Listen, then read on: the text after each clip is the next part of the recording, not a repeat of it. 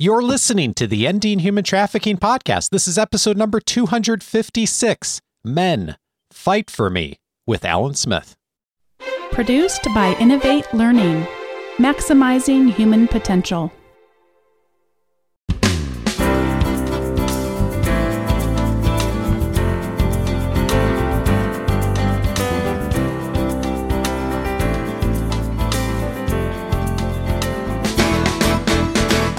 Welcome to the Ending Human Trafficking podcast.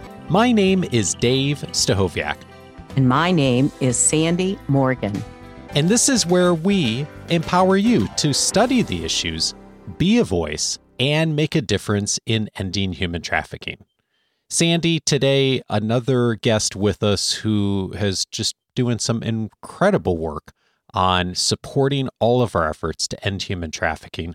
I'm so glad to welcome Alan Smith to our show today. He serves as the Executive Director for Saving Innocence, an anti-human trafficking, community-based organization focused on the recovery and restoration of child victims of sex trafficking.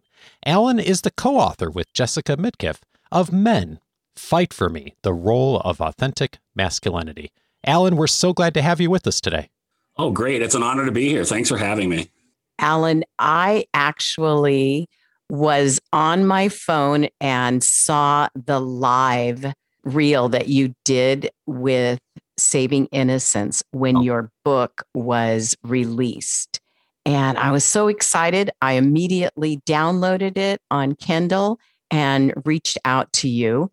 I was also wanted to mention to our listeners that the foreword is written by Ambassador John Cotton Richmond, who served as ambassador until this last year. So welcome from me.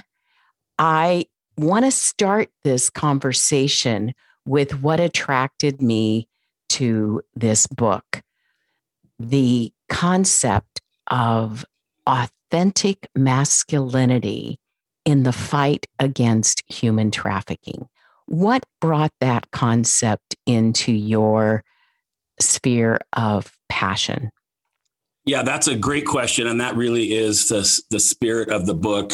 It's a book for everyone. There's a lot of the book. Most of the book is not talking, to men specifically. It's human trafficking, survivors telling their stories. But there is very much a specific challenge from me, man to man, in my male voice, challenging men to step into an authentic, as opposed to a counterfeit or cheapened or diminished version of masculinity, which is sold to us every single day, thousands of times on all of our media devices, in the movies, TV, song lyrics. It's a watered down, cheapened, destructive, hurtful version of masculinity. And the reason why that was so important to bring into the human trafficking world is, as you mentioned in the intro, I'm the Executive Director for Saving Innocence, and we focus our efforts on child victims of sex trafficking. And it didn't take very long when I came to Saving Innocence 6 years ago before I realized the reality that most and the biggest part of this problem is caused by men. Most of the buyers are men. Most of the traffickers are men. Men are the biggest part of this problem. And then the next sort of revelation, if you will, when I started going to trainings, and whether it was a county workshop or whether it was a Saturday afternoon at a church awareness event they were putting on in their community, there was almost no men there.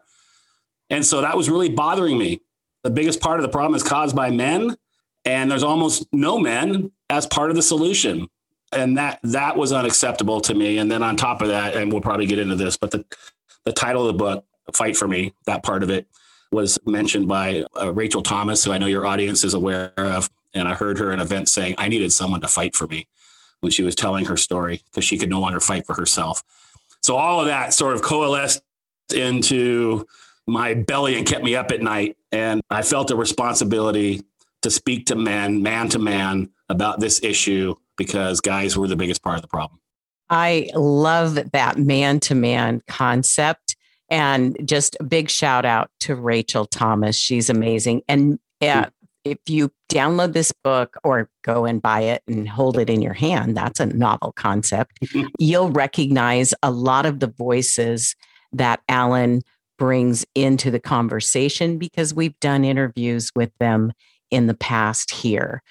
But for me, this idea of authentic masculinity really captured my heart as well. And as a woman reading this book, I do have to admit, I was challenged in the beginning because it is written for men, sports metaphors and movie heroes and Liam Neeson and things like that. And I'm like, okay, can we get into the authentic masculinity? And then I'm checking myself and saying, wow, I'm not looking at this from a man's perspective. And so I want to dive into my favorite chapter. The chapter I loved is chapter 4. And you broke it down into 4 pillars that really are significant to this conversation by the way they frame authentic masculinity. So let's start with those 4 pillars. Talk about pillar number 1. He accepts responsibility.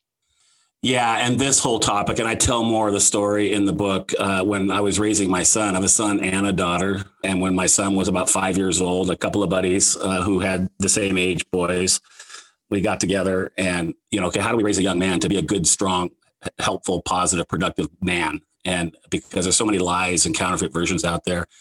And so we came up with our definition. Here's our working definition. And we're going to practice these and celebrate them when we see them and teach them and all of those kinds of things. And the first one, as you say, was he accepts responsibility. And so, yeah, that was one that, boy, if we just had, in this case, our audience specifically as men, if we had more men stepping up, accepting responsibility for their actions, accepting responsibility for their children. The missing father, the no-show father is one of the scourges in our society. There's so many fatherless children growing up, particularly in the inner cities. It's an extra challenge there. We wanted our young boys, and I wanted my son and myself and any man that will listen or read this book to step up to our responsibilities, big and small. And that was one of the main pillars of what it meant to be a true, authentic, healthy male. And in the context, what I know, because I've read what you're talking about, you actually started a father-son group. Mm-hmm. And you called it? We called it Braveheart. Here we go, back to the movie themes. I know. I just thought oh my gosh, I got to go watch that movie again. I think I only watched it once because it wasn't soft and squishy, right? No, the character, William Wallace, was a real character. I don't know how much of the movie followed the real life, but he was standing against odds, fighting against injustices, showing bravery, courage, all those kinds of things. And so as part of our father-son group, there were different times when we would watch movies and then, age appropriate movies and then discuss the topics with the boys. We watched Remember the Titans years ago when it came out, and that was very much a racial conversation between the football players. And so we had that conversation at the right time. But yeah, we chose Braveheart. That was the name of our group. We got a little coat of arms, a little seal. Every boy had it in their bedroom and had it kind of not Braveheart the movie, but that's just the name. And then we had the various components of that just to remind them every single day they'd look at it. You're a Braveheart. And here's what it means to do that, to be a Braveheart. I love that.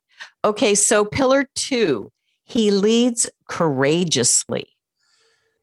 Yeah, we are in a broken world. In fact, I was with John Richmond a couple months ago in my backyard with some of our staff, and he went on talking about how violent and broken the world is and things that he had seen.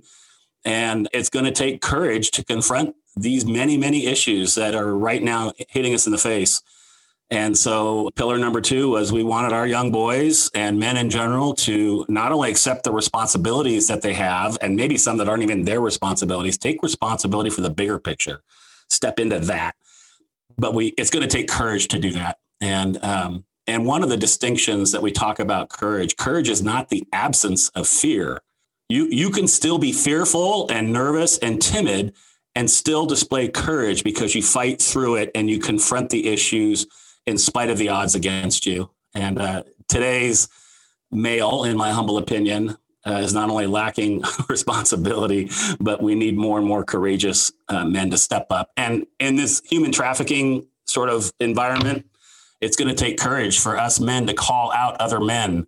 And that's part of the spirit of the book. There's so many brave, strong, articulate, incredible women in this fight.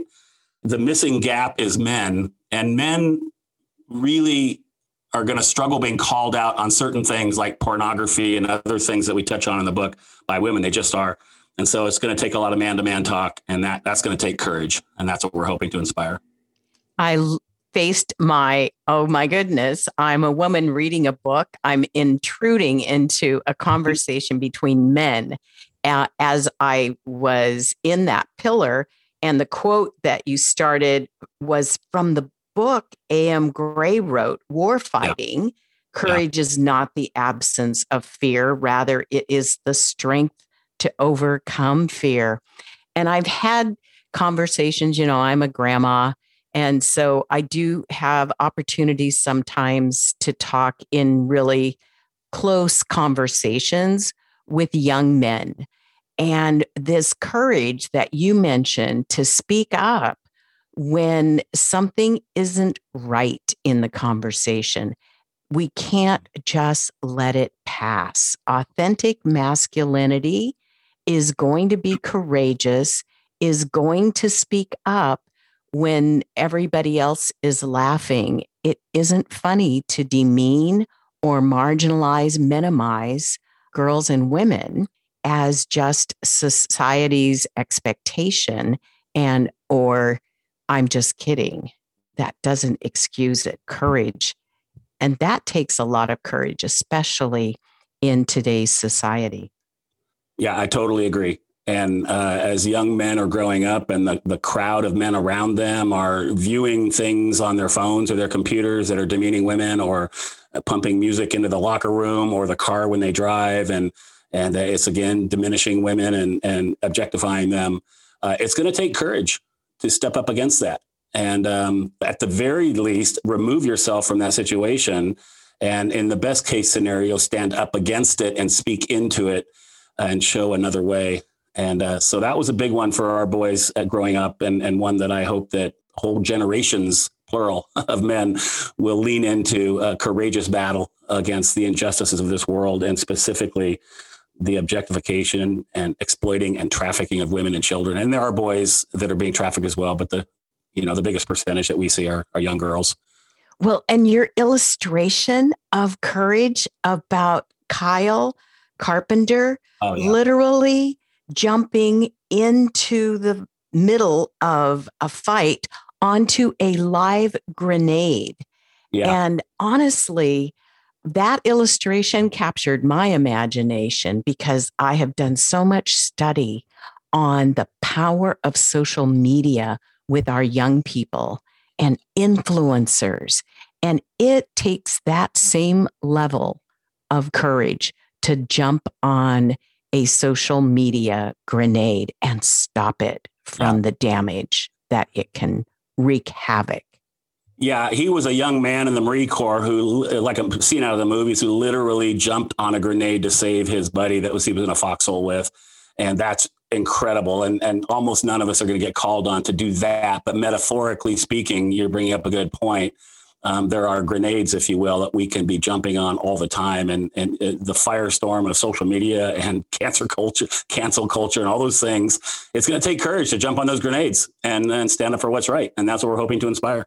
I love that, courage. So pillar 3 for the authentic man, he lives a life of service. Yeah, he sure does.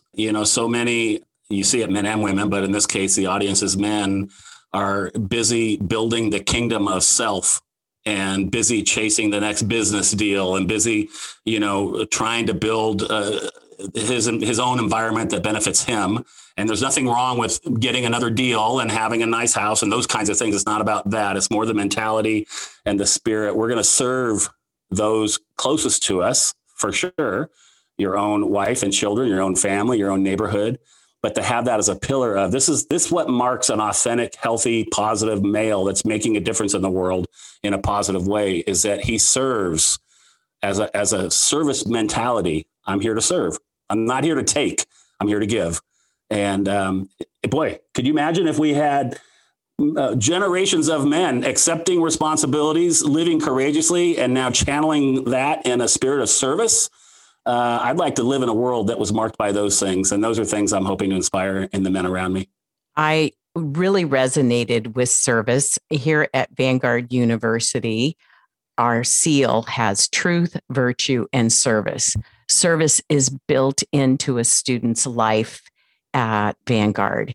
And when I thought about this idea of service as a sign of masculinity, it really made me go to your chapter on things people could do. So I would recommend that if you get the book, that you look at the service role in authentic masculinity, but then look at some ways that Alan has given us to actually put legs on that idea. Because many times, and I want to speak up for men, Alan, in the kind of idea that they're not showing up. We turn them away. We say, well, men can't volunteer because blah, blah, blah.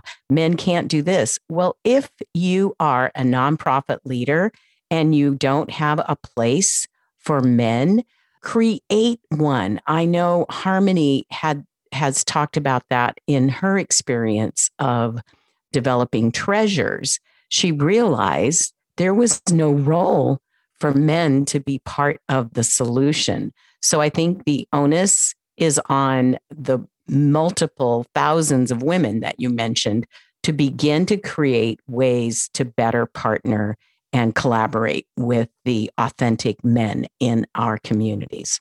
Yeah, and I was recording something with Rebecca Bender not long ago, and we were having this conversation basically, and she sort of looked in the camera and said, "Men, we want you. We want you in this. Please join us. There's a spot for you."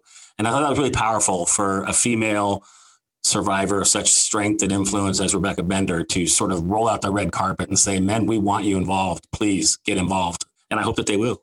And I am right behind Rebecca. I really want to make that clear. A lot of men are businessmen, and there are ways to be involved at a corporate level, at a management level. You can be the procurement officer and make a difference in ending human trafficking. So let's go on to pillar number 4. Yeah. This one takes a little more time to unpack. It's almost its own chapter. He understands that who he is more important than what he does. What are we talking about there? Yeah, that you're right. That is a little deeper, but the idea is that we wanted our boys and we want men to understand that the sum total of the worth that you bring to this world is not your accomplishments. It's not the things that you have done. Who you are as a man, as a person, is more important than the things that you do. You know, oftentimes in the sort of the male community, if you will, there's a competitive nature. There's I'm going to climb that corporate ladder. I got to make the next $1 million, and I have to. Whoever has the most toys when they die wins. You know, kind of thing. There's that kind of thing that is a landmine for men, and we want men to know that. Okay, we're not saying there's wrong with the next deal, like I said earlier, and not saying anything wrong with having a nice car. But what's more important than that is who you are on the inside, your intrinsic value. Certainly our faith perspective would inform that quite a bit. It's who you are on the inside. And so let's just say, for example, when we were leading our father-son group, if one of the boys were to turn out to be an NFL star or a music star or something, and suddenly the applause of the world was coming their way and the riches of the world was coming their way, we wanted to start with them when they were 5 years old and let them know that's great, that's good. But here's the thing, who you are on the inside, your attitudes, your intentions, your follow through, your responsibilities, your courage, all those things are way more important than the stuff that you're doing on the outside. Do the best job you can on the outside with the outside stuff, but it's no higher than second place in terms of what's most important. What's most important is what's on the inside of you and who you are and the kind of man and the kind of character that you're developing. That's kind of in a nutshell what we're trying to get at. And you did this with your sons, and it says in the book, we drilled our boys over and over. And that's such a military male kind of image. Again, I was like, oh, But this book, I just want to emphasize, this is a book men will read. We drilled our boys over and over. We even made plaques to hang on their walls. Tell me about some of those plaques. Yeah, and I mentioned it earlier. There were basically two of them that we celebrated. One was the role of the men, these four pillars. And so we just have all four of them listed out, with our little logo on it. So that was there just to keep these four pillars in front of them at all times. And then the other one was this. I had a graphic designer friend, and he created basically this coat of arms, like you'd see in the old days. And, each of these things were represented. One of our theme Bible verse was represented in it. The three families were represented, and this really beautifully done coat of arms that had the word Braveheart on the top of it, again, was in the room. I have one hanging in my garage right now, still to this day. And I would say that we weren't necessarily thinking we drilled them in a military sense. None of us had a military background. We're probably thinking of it more of in a sports context, when you're on the football team that you do the drills or basketball or whatever, and you're practicing repetitive. You practice, the basics over and over again in sports, NFL camps for those guys who are listening, and ladies too. I don't want to separate us like that too much, but the NFL camps just opened yesterday, and I guarantee you they're doing a lot of the fundamentals in the very beginning. And so we wanted to do the fundamentals and drill them and repeat them over and over again. And as they got a little bit older, that was our strategy. And that really, in my world of public health and nursing, that's kind of a best practice as well. When we're doing prevention, we want to develop a strategy for protecting whatever the prevention is, whether it's like, we don't want you to get cavities. So now we teach you to brush your teeth, and we don't teach you to brush your teeth once. We teach you to brush your teeth over and over again. It becomes a habit that literally prevents your teeth from rotting and falling out of your head, right? Right. So, okay. So then you got into a chapter that was opening a conversation I've been part of, and I'd like to talk to you about the young man you met for coffee. Okay. Will you tell us about that conversation? That was courageous, by the way, Alan. Kudos to you. I'm going to send you a Braveheart plaque to bring that conversation into a printed book so we can all talk about it. Yeah, and the book is broken into three sections. In the middle section, I call it the big three, and there's a specific chapter on the victims/survivors and kind of what's happening there and what are they thinking about. And then there's a chapter on the buyers, those that are out buying sex, what's going on with them and who are they. And then the chapter you're referring to, there's one of the traffickers. And the approach of the book really is follow me on this journey. I'm a dad with a daughter. I'm learning, I'm meeting people. Here are the conversations. There's law enforcement, there's, survivors, there's other professionals. And on the chapter on the traffickers, I said to a friend who is in the book quite a bit, a few times anyway, and she's embedded in the anti-human trafficking world. I said, has any chance, a current or former trafficker? I'd really love to sit down with someone. If I'm gonna do this topic justice, rather than my assumptions or everyone's assumptions, I'd like to, if it's possible, meet with someone. And so she quickly gave me the name of a former trafficker. I sent him a note. He quickly responded. And within a few minutes, we had a coffee date. And I just said, I want to know if you would be so willing. I'd love to know what your thoughts are, what they were when you were in the game. Why did you do this? All those kinds of things. And he walked me through kind of his life story. And it was challenging. He said several things that were really challenging to me. And I detail them in the book. I even say challenge number 1, challenge number 2, and bring in some other voices. And the goal is to let the reader, kind of synthesize the information, hearing from multiple perspectives, and come up with kind of their own position, if they will. I appreciated those challenges because they point to social change issues we need to address, because the way that I interpreted that, a lot of the early formative years positioned the possibility of becoming a pimp as an attractive alternative for a life forward. Now, to make it really clear, that is no longer what this young man is doing. Read the book. There's information about the nonprofit that he started to lead other young men in a different direction. But it is important as we think about how we can impact vulnerable young men who might actually then become part of the problem. Okay, so my other favorite chapter was the chapter with heroes, basically. It's like we started off with Liam Neeson, and now we've got a really striking contrast with men like Ben and Ryan. And one of the qualities that I identified, and probably I would want to add as pillar number 5 in the next version of this book, is humility. Humility. Will you talk to us about Ben and Ryan? I sure will. And you're referring to near the end of the book, the setup for the chapters of a friend of mine who's on the Secret Service agent forever. And he told me something profound one time in the work of the Secret Service, where they are disrupting counterfeit currency rings.